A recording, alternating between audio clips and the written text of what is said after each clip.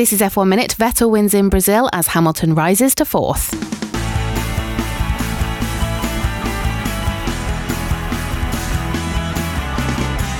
Valtteri Bottas's pole position lasted only moments as Sebastian Vettel swept past the Mercedes to take the lead into the first corner. There was chaos in the opening laps as Romain Grosjean picked up a puncture and punted himself and Esteban Ocon off track. Daniel Ricciardo spun, dropping him down the field after he'd made a good start trying to recover from a low grid position.